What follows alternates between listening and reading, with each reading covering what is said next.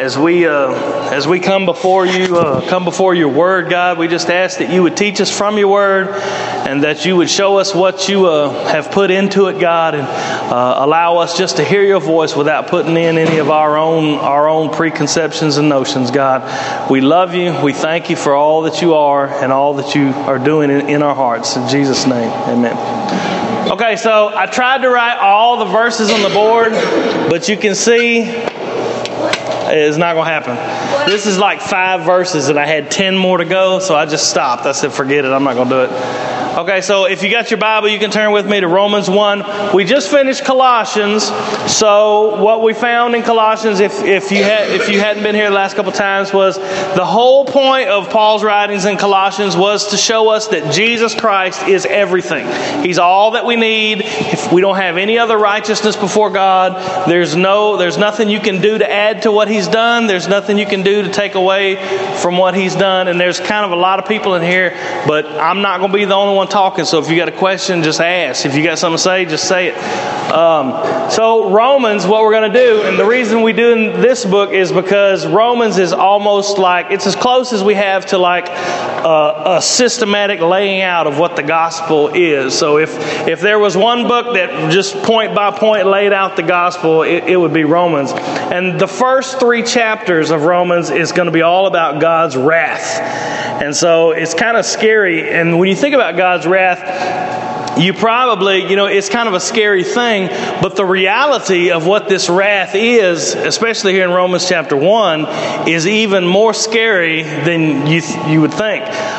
When you think of wrath, what do you think of? You think of like, lightning bolts falling from the sky or something, or God's wrath coming down and burning you up, or, those are pictures that come to your mind.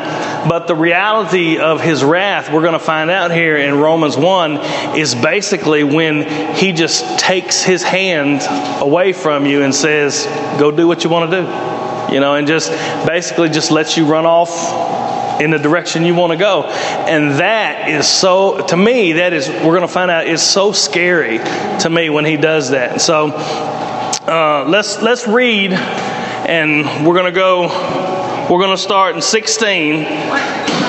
Huh? Did you not like 1 through 15? No, and I knew you were going to ask me that question, but I have to go quickly. I mean, I could do a 8,432 week study on Romans if you'd like, but I have to go quickly. I want to go chapter by chapter, and so the introduction that Paul gives is going to be, it's very good. It's theological. We could do a lot of preaching on each verse, on each word, just about. But what I'm trying to do is give you the overview of the chapter, the meat, you know what I mean? What he's trying to say. And we're going to follow. This is what we do, especially if you're new in here. What I try to do is to give you the flow of his argument all the way through the book without just taking one verse and saying, all right, let's, there's a place for that. But what I want you to see is the entire argument of the book. Does that make sense? Yeah, okay, good. If I get to boring, you just yawn real big and I'll try to talk louder and speak up or something. So it says, I hope you got your Bible, because I had to quit at verse 21 because it was just too much. It says, for I am not ashamed, verse 16, Romans chapter 1, of the gospel of Christ, for it is the power of God. Basically, before this, he told them, I'm wanting to come to you and preach the gospel. And it says, for I am not ashamed of the gospel of Christ, for it is the power of God unto salvation to everyone that believeth, to the Jew first, and also to the Greek. For therein, what does therein mean? What's it pointing to? The gospel. For therein, in the gospel, is the righteousness of God revealed from faith to faith, as it is written, the just shall live by faith. So he's saying, I am not ashamed of the gospel, because the gospel itself is the power of God. And for me, it helps me in the fact to to rest in the fact that it's not all up to me. I don't have to have the right answer. I don't have to have the right words. If I'm talking to somebody in our family that's lost, or somebody on the street, or somebody that I know, I don't have to worry what if I say the wrong thing and it messes the whole deal up and they never get saved and go to hell because of something I said. It's not the gospel itself. As long as you're presenting the gospel of Christ, that's the death, the burial, the resurrection of Jesus that He took on the cross. He took all of my sin upon Himself, and He put all of His righteousness upon me when I trusted Him. Therefore, when the Father sees me, all He sees is the righteousness of Christ. When you present that is the thing that changes people's heart. And you can see it. I can talk to one person and I can tell them the exact same thing. I used to teach the youth. I still do, really, but they're younger now. But I used to teach the youth different ways to present the gospel. And you'd go to one person and you present it, and they would basically tell you you're an idiot and just shut up and leave me alone. And you go to the next person and you present the exact same way, and you would see the conviction of God on them. They would be like in tears, wanting to, what do I need to do? I don't want, And so it's like handing out lightning rods in a thunderstorm. You're handing those out. You don't know where lightning's going to hit, but you know when it hits, it's going to hit that rod. See? And the gospel is the power of God unto salvation. So when you're handing out the gospel, God is acting in that. He is taking that message, and the Holy Spirit is convicting people's hearts. And so what happens is, though, what I'm going to show you from these verses is that the gospel will affect the way that you live. It says, for therein is the righteousness of God revealed.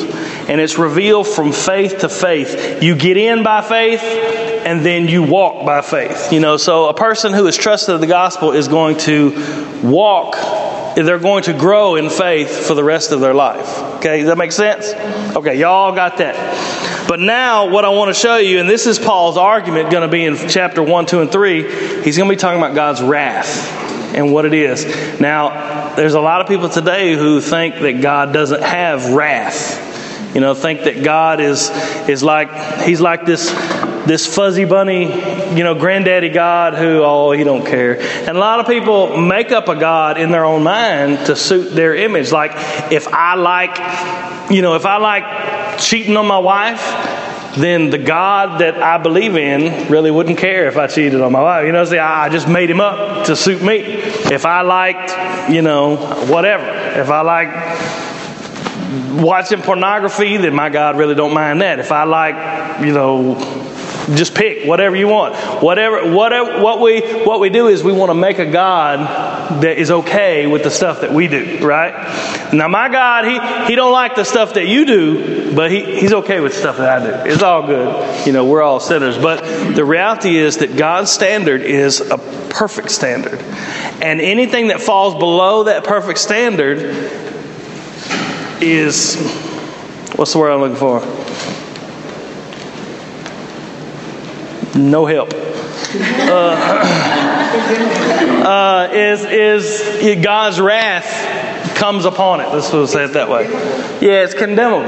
So it's kind of scary in the fact when you think that. Now I'm talking about perfection. We're going to see it's going to get worse and worse as Paul goes through. But just to give you a little heads up of what's coming, if you fail. Like today, when you got out of bed, if you failed today, since you've been out of bed and to this point right here where you are, if you failed to love God with all your heart, mind, soul, and strength at any point between the time you feet hit the floor and here you are, then you sinned against God. And that sin is condemnable to send you to hell. See what I mean? And it's only by the gospel that we're able to even take a breath. We're able to even take a breath and God be pleased with us because God takes all of that sin. I mean, you can say, I'm probably not the worst sinner. I'm probably okay. I don't do really that bad of stuff. I do pretty good. I don't rob banks or cheat on my wife. I don't kill people or do anything like that. But the reality is that you've sinned enough just in the last hour to to send your soul to hell forever. And so when you think about it that way, man, doesn't that make Jesus' sacrifice look huge? I mean, it makes it look how marvelous a sacrifice he made to pay for all of that stuff, even stuff I didn't even realize. But what we're going to see here is that the wrath of God is revealed as God takes his hand away from people. The Bible says that God won't always strive with man. Let me just read it. I'm getting kind of rambly. So, okay. The question is, why is Paul so bold and not ashamed of the gospel? Why is he so bold? You ever wondered why does Brother Eddie preach get all red-faced and crazy? What's wrong with him? You know? Why does people, why do people always want to push the religion thing on you? Why are they always just trying to say, are you saved? Why is it such a big deal? And Paul's answer is because the wrath of God is real. And it's real right now. It's not just something that's waiting for you at the end of history. Of course, it is, of course. It'll be fully revealed then. But it's revealing itself right now in your life. It says, verse 18, y'all follow with me because I couldn't write all this on the board. It says, for the wrath of God is revealed. That is being revealed right now. Not just will be revealed, but is being revealed right now from heaven against all ungodliness and unrighteousness of men who hold the truth in unrighteousness. Now that word, when it says hold the truth, it doesn't just mean holding the truth. It means like holding down the truth. What it's saying is they're suppressing that truth. They have the truth of God inside of them and they're pushing it down, they're holding it down, they're keeping it down in order that they can live ungodly, in order that they can live in sin. Whenever an atheist says, I don't believe in God, I'll say, well, God don't believe in you either. Because he don't believe in atheists. There are none. Everyone has the knowledge that there is a God. You cannot look... the only reason you would look at creation and say it had to have been something else is because you have another agenda. I don't want nobody ruling my life. I don't want nobody being Lord over me. I don't want nobody telling me what right and wrong is. So... everyone knows that there is a God. They're holding down the truth in unrighteousness. And this is why. He says it, verse 19, because that which may be known of God is manifest, it's revealed to them, for God has showed it to them. Okay? How has He showed it to them? He showed it to them for the invisible things of Him from the creation, visible things of God from the creation of the world are clearly seen, being understood by the things that are made, even His eternal power and Godhead, so that they are without excuse. I remember a lot of y'all, some of y'all may know, there was a lady, you probably heard about Helen Keller, who couldn't, she's like at a very, very, very young age, I guess it was a disease or something. Was that what it was? Couldn't see, couldn't hear, and couldn't talk, right? And you imagine what kind of world that was. Can't see nothing, can't hear nothing. I mean, you're just like trapped in your mind forever, right? Well, a lady named Ann Sullivan worked with her, and finally they started doing sign language on her hand. So that's not funny. Be laughing at Helen Keller. I'm laughing. Oh, okay. But anyway, like she put her hand out, and the lady would do sign language on her hand, and she could feel it, and that's how they started communicating. And then, and after a while, there's a really cool story. After a while, later on in life, she was telling her about God and about Christ and about all those things. And she said, Helen Keller said that even when she said that she had already known him, they just didn't know his name. Even when she couldn't see, couldn't hear, couldn't speak, it was just locked in her own mind. She knew that this God that she was talking about, she just didn't know his name. That's what she said. So all people have this knowledge that there is God. There is something. You can't look out at creation, at all the things that are made, and say, that just come about by chance. I remember one lady, she's arguing with me. This has been a while, but about evolution and science, and we can do all that kind of stuff. We can do all that stuff now. I was like, well, make me a cow. I said, make me a cow right here. Can you make me a cow? And she said, well, let me go get, I was like, no, you can't go get nothing. You just need to make a cow right here. You can't get no eggs or no cow. Okay, never mind. But, yeah. Okay, that was a bad, moving on. Moving on. Yeah, whatever. I don't even know what, if I could see one on the floor and I wouldn't even know what it was. I am not what's my deal here? There's something wrong with my... Yeah. Okay, so where are we at? 20? Yeah. I got it. World, from the creation of the world are clearly seen, being understood by the things that are made, even his eternal power and Godhead. Y'all feel free to interject. Now, I don't have to give no 45-minute lecture. They are without excuse. No one will stand before God and say, I didn't know. No one. That includes the dude way off in the Amazon running butt naked with a bone in his nose. That deal. It includes the high class people in Europe and no one will stand before God without an excuse. Now let me tell you, I'm anticipating this question coming, so let me tell you how it works. We'll see in the first 3 chapters that God gives every person the light of himself. It says that God has showed it to him. It says earlier we read that they all know that there's a God because God has revealed himself to them.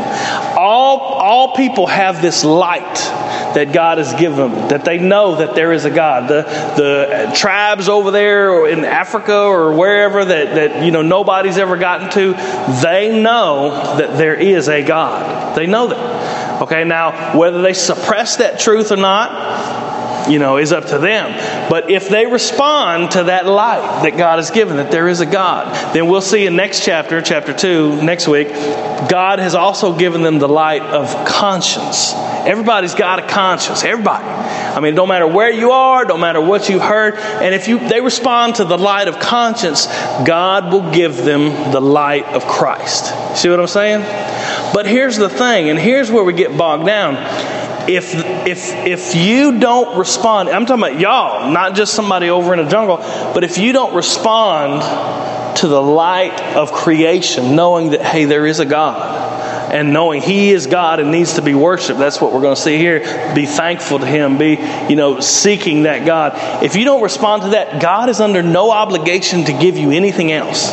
And that is what is so precious about our salvation and about what God has done for us, because He doesn't owe it to anybody. We kind of start thinking like, well, it's kind of just like, we live in Tennessee and it's just churches everywhere and there's so much gospel everywhere and so much, there's just, you hear Jesus everywhere, and even heathens and pagans have the little green Jesus sign in their yard. It's just everywhere. They pray before my kids' ball games, at Little League. They still pray at my kids' school. And so it's just everywhere. It's all over the place. But where was I going right there? Obligation. Yeah. No. Really? God didn't have an obligation. Yeah. But even in that, God doesn't have an obligation.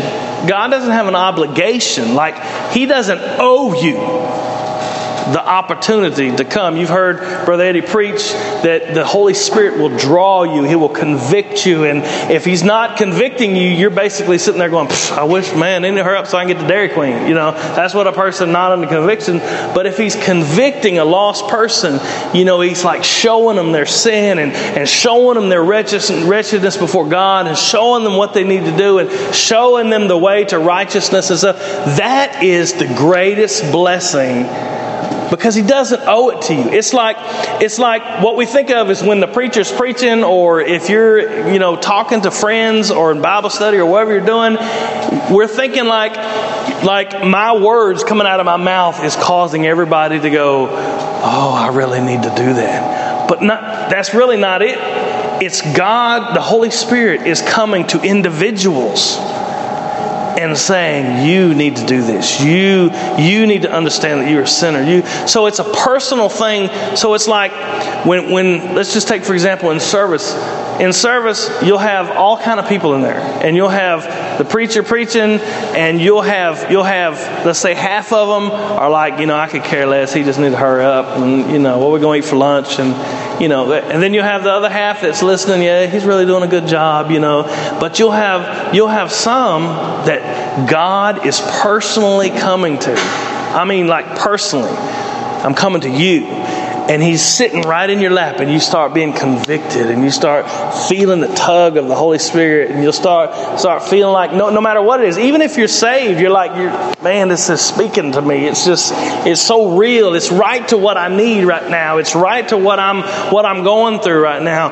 Well, God has revealed himself in the hearts of all people, and that's why salvation for me, I really can't get past it. I mean, like they call this kind of like a new believers class, but if so, I'm going to be a new believer the rest of my life, because I can't get past how amazing, because he didn't owe me anything. And he still, even today, if he stopped right now and took all his blessing off me, never, whatever, just the air I breathe, the beats of my heart, it took it all away, man, I would still owe him. He don't owe me nothing. He don't owe me anything, but I owe him everything. And so he has revealed himself in the hearts of all these people. And we better hurry up or we're not going to get done. So I want to show you his wrath. That's what Paul's trying to tell us. I kind of got off there.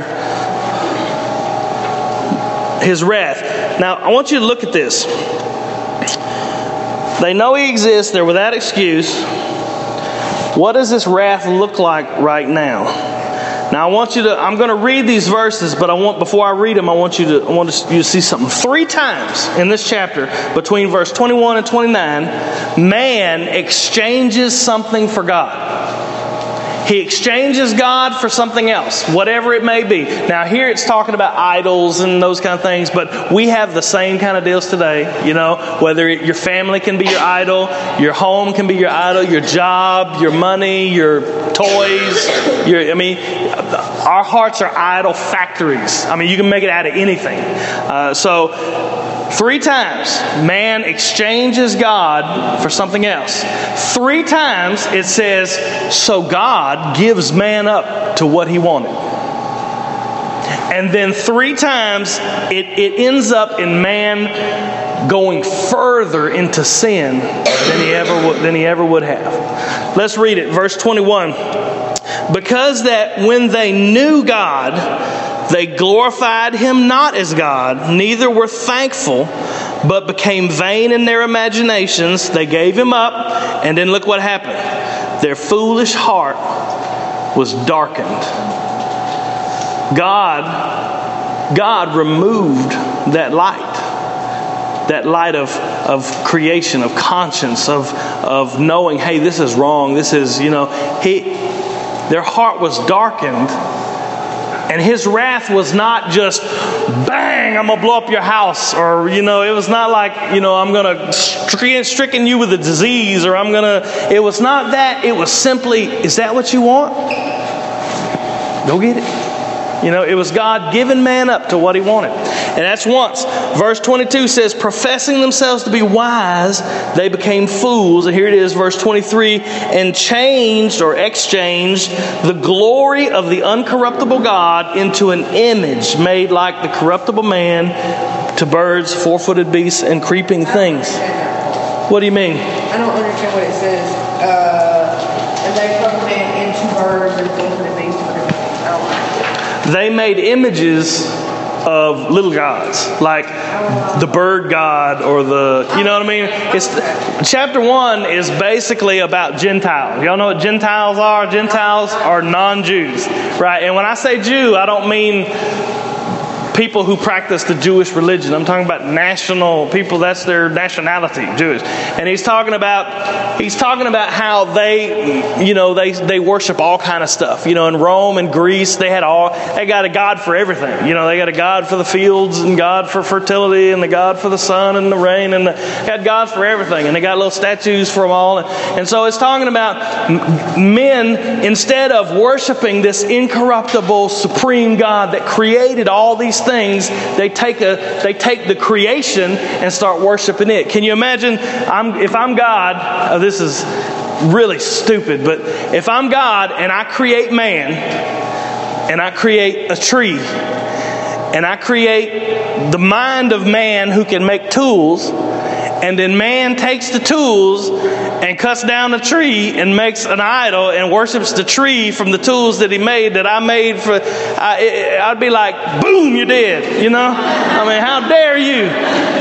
But that's what he did. That's what he did. But now don't think that it's not applicable to us, because we have idols all over the place. I mean, all over. It would be the good things in our lives can be idols, like your children. You know, you can make idols out of your children. You can make idols out of, you know, if you're like one of those buffs that want to fix up your house, you know, your house could be your idol. And like every day I got to get home so I can paint the fence and, you know, just whatever. Or your job, you know, anything. We've talked about this before in here. Anything that you have to have in order to have joy in your life is your God. If you have to have it in order to have joy, to be happy, that's your God. Okay, so if you have to have money, so much money in the bank to be happy, that's your God. If you have to have your children behaving a certain way, or wife doing certain things for husband, or husband doing, you know, if you have to have the right kind of husband, the right kind of wife, the right kind of job, the right kind of social structure, if you have to have it to be happy, that's your God. For God wants us to find our joy completely in Him. And He's the only one that can give it to us, really. So they changed the glory of this is the second time. They changed the glory of the uncorruptible God into an image made like corruptible man, and to birds, and to four-footed beasts and creeping things. And then it says, verse 24. So what did God do? It says, wherefore God also what?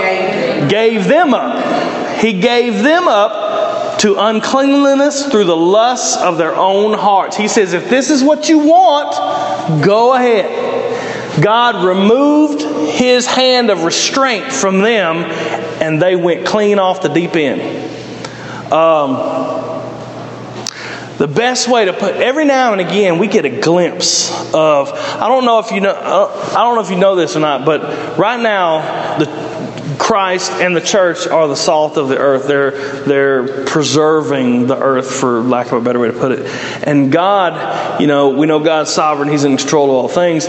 But every now and again, God will take His hand off of something, and we'll get to see just the utter horribleness of human sin. You know what I mean? Like when somebody does something awful and just 1,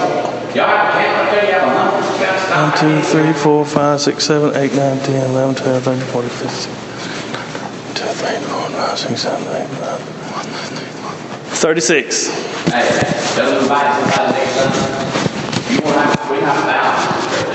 That's right. Yeah, I did. 36. When you see God's hand removed from someone, they're capable of such awful, horrible. I'm talking about just absolutely. I mean, there's no end to the horribleness that is capable of the human heart. And so it says, because they gave up God and they chose to follow these idols, these, you know, whatever, the little trees and the sun gods and the grass and all that kind of stuff. It says, wherefore God also gave them up to the uncleanness through the lusts of their own hearts, to dishonor their own bodies between themselves. Okay? And then here's the third time. It says, these are the people that changed the truth of God into a lie, verse 25, and worshipped and served the creature, talking about the creation, more than the Creator, who is blessed forever. Amen. Verse 26, this is the third time. It says, for this cause, for this reason, God, what? Gave them up.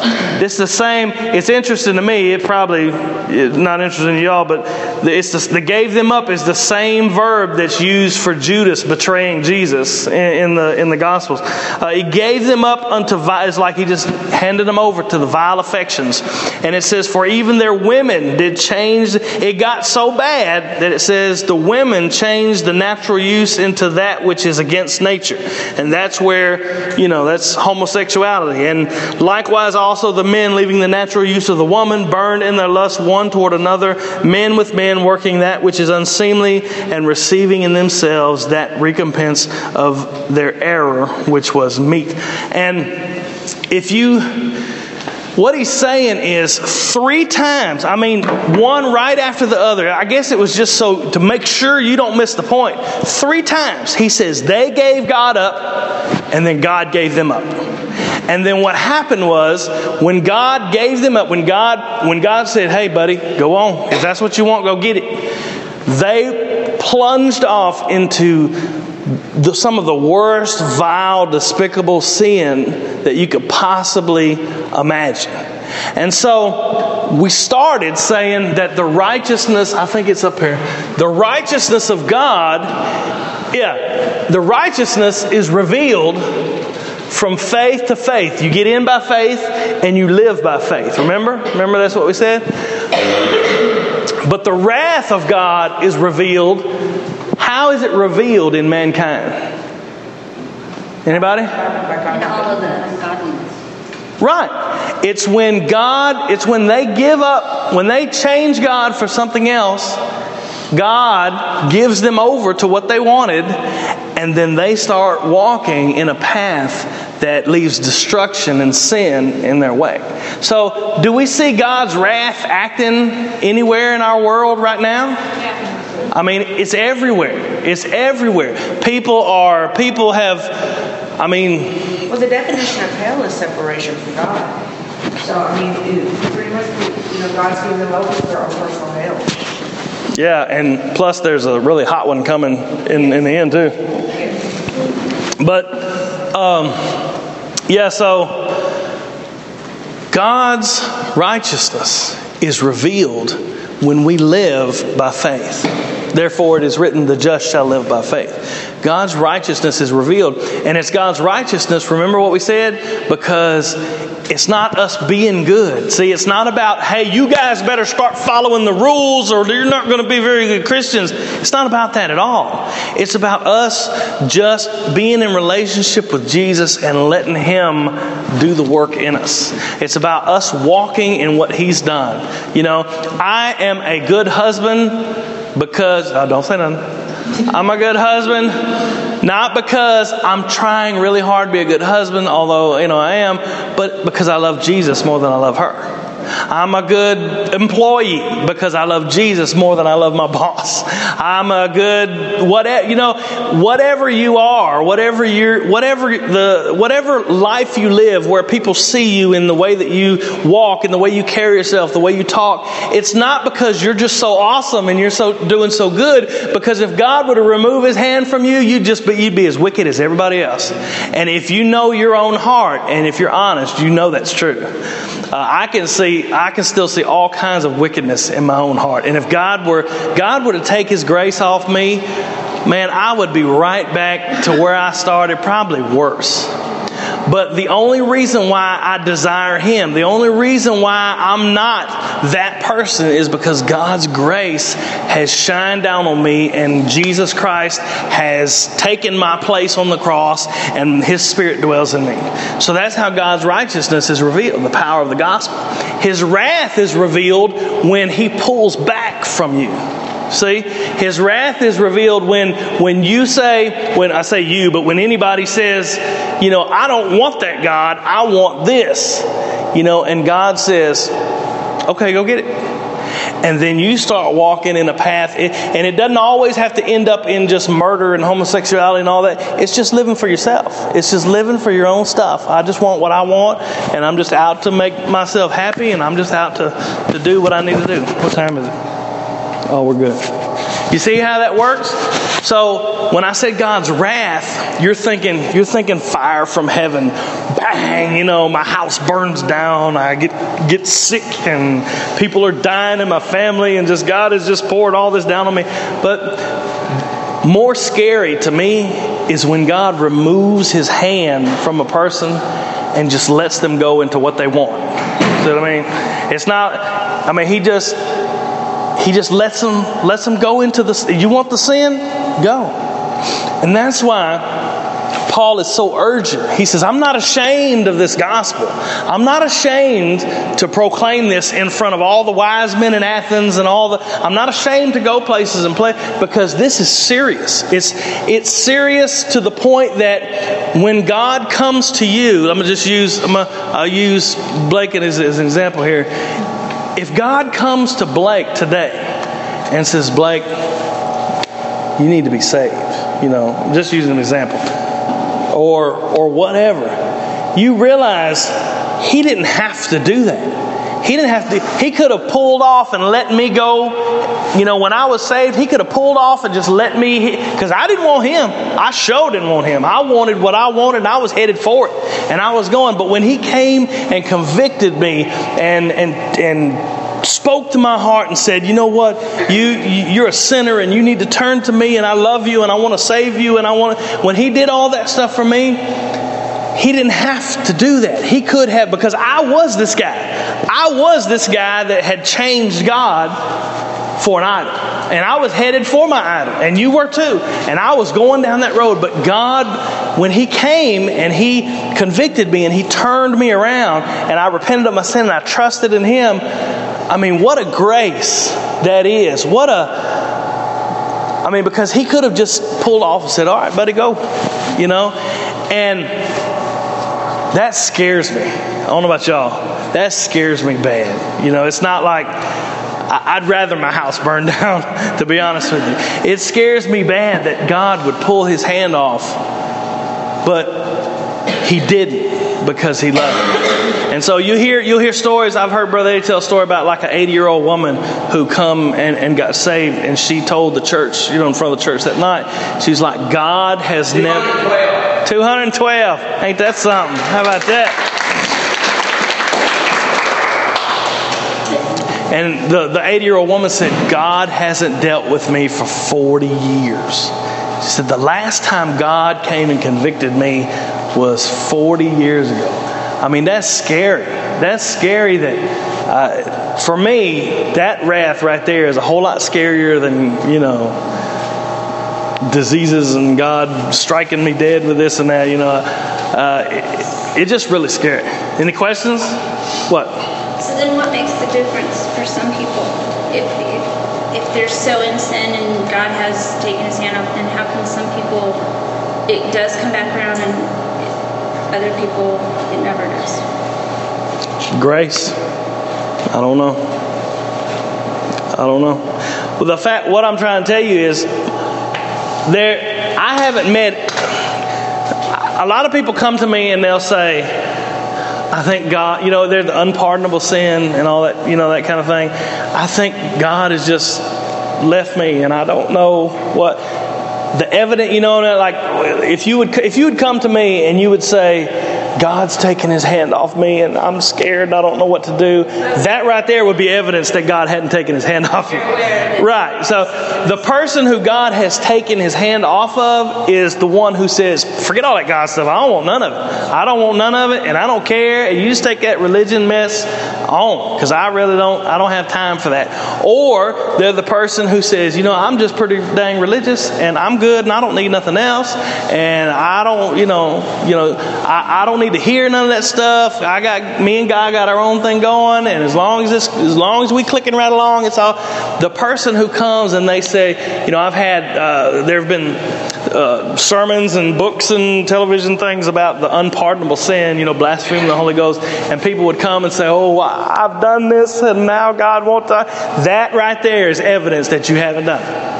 Because if you care and you're worried and you're convicted and you're just, oh no, I don't want to offend God, then his hand is right on you. Because if his hand was off you, you'd be rocking right along. So to answer your question, It's not that you're going, oh God, please save me, and God's going, nope.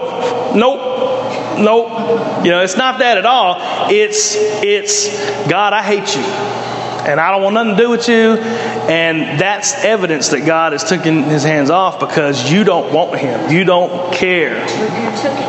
Tooken is a good word. It's Tennessee. Welcome to the South. But okay, so if you know people like that are just like, no, not from Tennessee. I know a lot of people from Tennessee. Is it just the only thing is just to pray that God's Spirit would come back to them?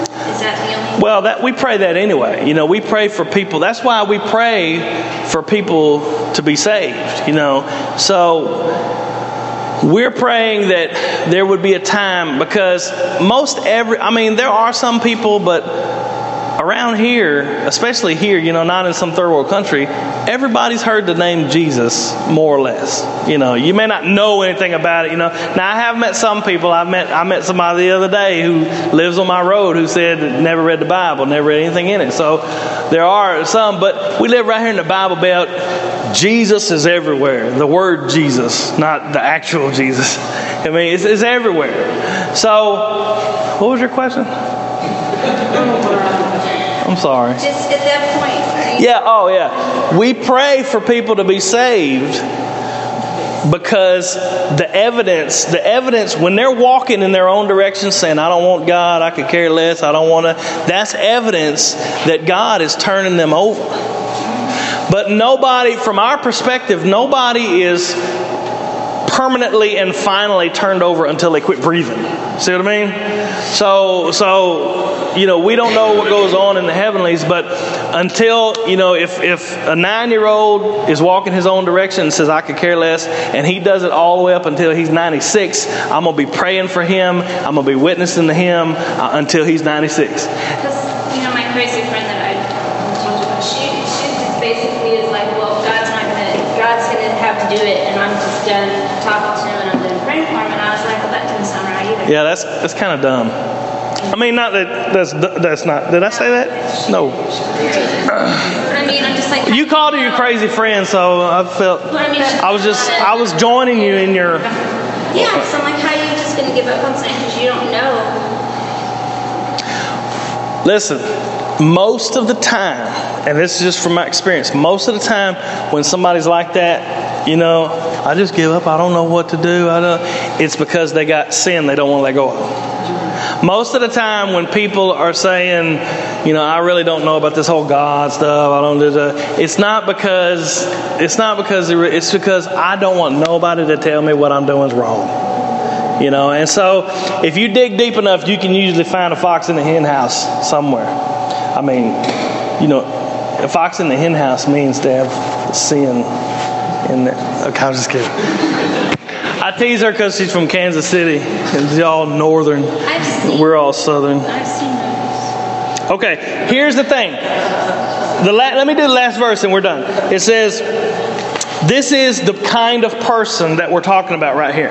Now, it gives a list of sins. You can go back and read that. They're full of envy, murder, debate, deceit, malignity. Whisperers means slanderers, backbiters, haters of God, despiteful, proud, boasters. It's got all of those kind of things. And then verse 32 really describes what we're talking about. Who, knowing the judgment of God, that they which commit such things are worthy of death, not only do them, but have pleasure in them that do them. So, is it possible for a saved person to commit deceit? Yeah. It's possible for, as we will jump on the homosexual thing and talk about, because it talked about in this chapter. But if you go through that list, it's going to hit you somewhere. It's going to hit you somewhere. And so the difference is, if I deceive someone, what'll happen is the Holy Spirit will say, hey, what are you doing? And it'll convict me, and I'll be repentant. I will, it won't be like, well, I just take pleasure in doing those things. I like to tell people, The difference between this kind of person and the person who sins and is repentant and, you know, comes back to God in faith and just trusts in Him is that they take pleasure. I enjoy doing what I do. You know, God made me this way. I am a liar Christian. You know, that's what I am. I always do that because the people say I'm a homosexual Christian. God made me this way. I said, well, I'm an adulterous Christian. God made me this way. You know, I'm a murderer Christian. That's what God made me, a murderer Christian. I'm a murderer Christian. Come around behind the building. No, I'm just kidding. You know, so that's the difference. You say when you take your sin and you say this is just the way I am, and I have pleasure in it, and it's good. Then you've fallen into this. You've taken that sin. You said, you know, sin is good. It's okay. God made me this way. Whenever somebody says, well, never mind. We'll do it some other time. But we don't look at sin that way because we're believers. We see sin as ugly and horrible, and we want it out, and we don't want it. And when we stumble into it, when we fall into it, when we do it willfully sometimes, man, it just is. It makes us feel awful. We hate dishonoring our God that way. And it's not because you're so good. It's not because you're so awesome. It's not because you're so spiritual and so wonderful. It's because God has put His Spirit inside of you that causes you to want to walk after His commandments. Does that make sense? Y'all with me? So Paul is talking. He's going to get, this first chapter was all about, if you were a Jewish religious person and you were reading this first chapter, you'd be rooting Paul on. You'd be like, yeah, that's right. But he's finna turn the corner and hit them next in the second chapter. So here I just wanted to make sure you saw that this thing about the gospel, it's not something, you know, it's not something to just kick your feet about, kick the dust around. And it's something that's urgent. It's something it's God's wrath is revealed right now. And when you see somebody, or when you can remember when you were that person who was just walking off into their own sin, just didn't care about, you know, I don't care what I'm doing wrong and I ain't hurting nobody and it's all good. When you see that, you can see God's wrath coming to bear on the human heart right there because God's just turned them over to it. So its wrath is right here, right now. It's not just something God's going to get you one day if you keep doing that. You know what I mean? No. God's wrath is here right now when He turns you over to that. And so it's really frightening to me. Okay? Is there any questions, comments, or cries of outrage? No? Yes. Is it going to be a hard question? Okay. Okay. One of the things that she asked about praying for our friends or family that are living in unrighteousness or living anti-Christ, is one of the things that's encouraging me. I have somebody in my family that I pray for, that is pretty clearly not a Christian, but is remembering when Christ was on the cross and, you know, demonstrating the righteousness and the glory of God, that He looked down at those guys who were crucifying Him, and He even said to the Father, you know, He prayed to the Father for them, who were actually crucifying the righteousness and the Son of God. So I just wanted to say that I find that whenever I sometimes see people in life, I think I just, you know, why do I even pray for that person today? Yeah. It's because Christ prayed. That's right. And that's God uses, I mean, I won't get to a systematic deal of how it all works out, but God uses the prayers of His people. He uses them to act, and He uses them. So, I mean, I'm one. I was some of y'all know what I used to do for a living. And my mom prayed for me, my dad prayed for me, and me and my dad hated each other. I mean, well, I hated him. I don't know if he probably didn't hate me, but we hated each other. And what are you laughing at? He wasn't probably your fan either. No, he wasn't my fan. But that was the only thing they had was praying. And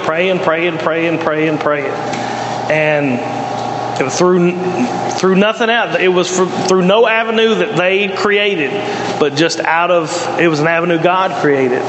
He brought me the gospel. Not only did He bring it to me because I already knew the gospel, but He brought the conviction of the Spirit and the drawing of the Spirit with it. And God used her prayers, everybody's prayers. So when I say take His hand, when God takes His hand off, I'm not talking about it's not a permanent state until you're dead. You see what I mean? So we've all had His hand taken off of us and ran off in the wrong direction. But I just wanted to show you the grace of God in coming to get us and coming to bring us back to Him. But it's the same way as when Christ took upon the sin of the world and God turned His back on Him. Is that because of the nature of it, because it was sin and He could not look upon sin, He turned His back? Is that the same? I don't know. I guess so. Yeah. There is a sense. And that's when Jesus cried out the hardest. Right. Yeah, there is a sense in which God turned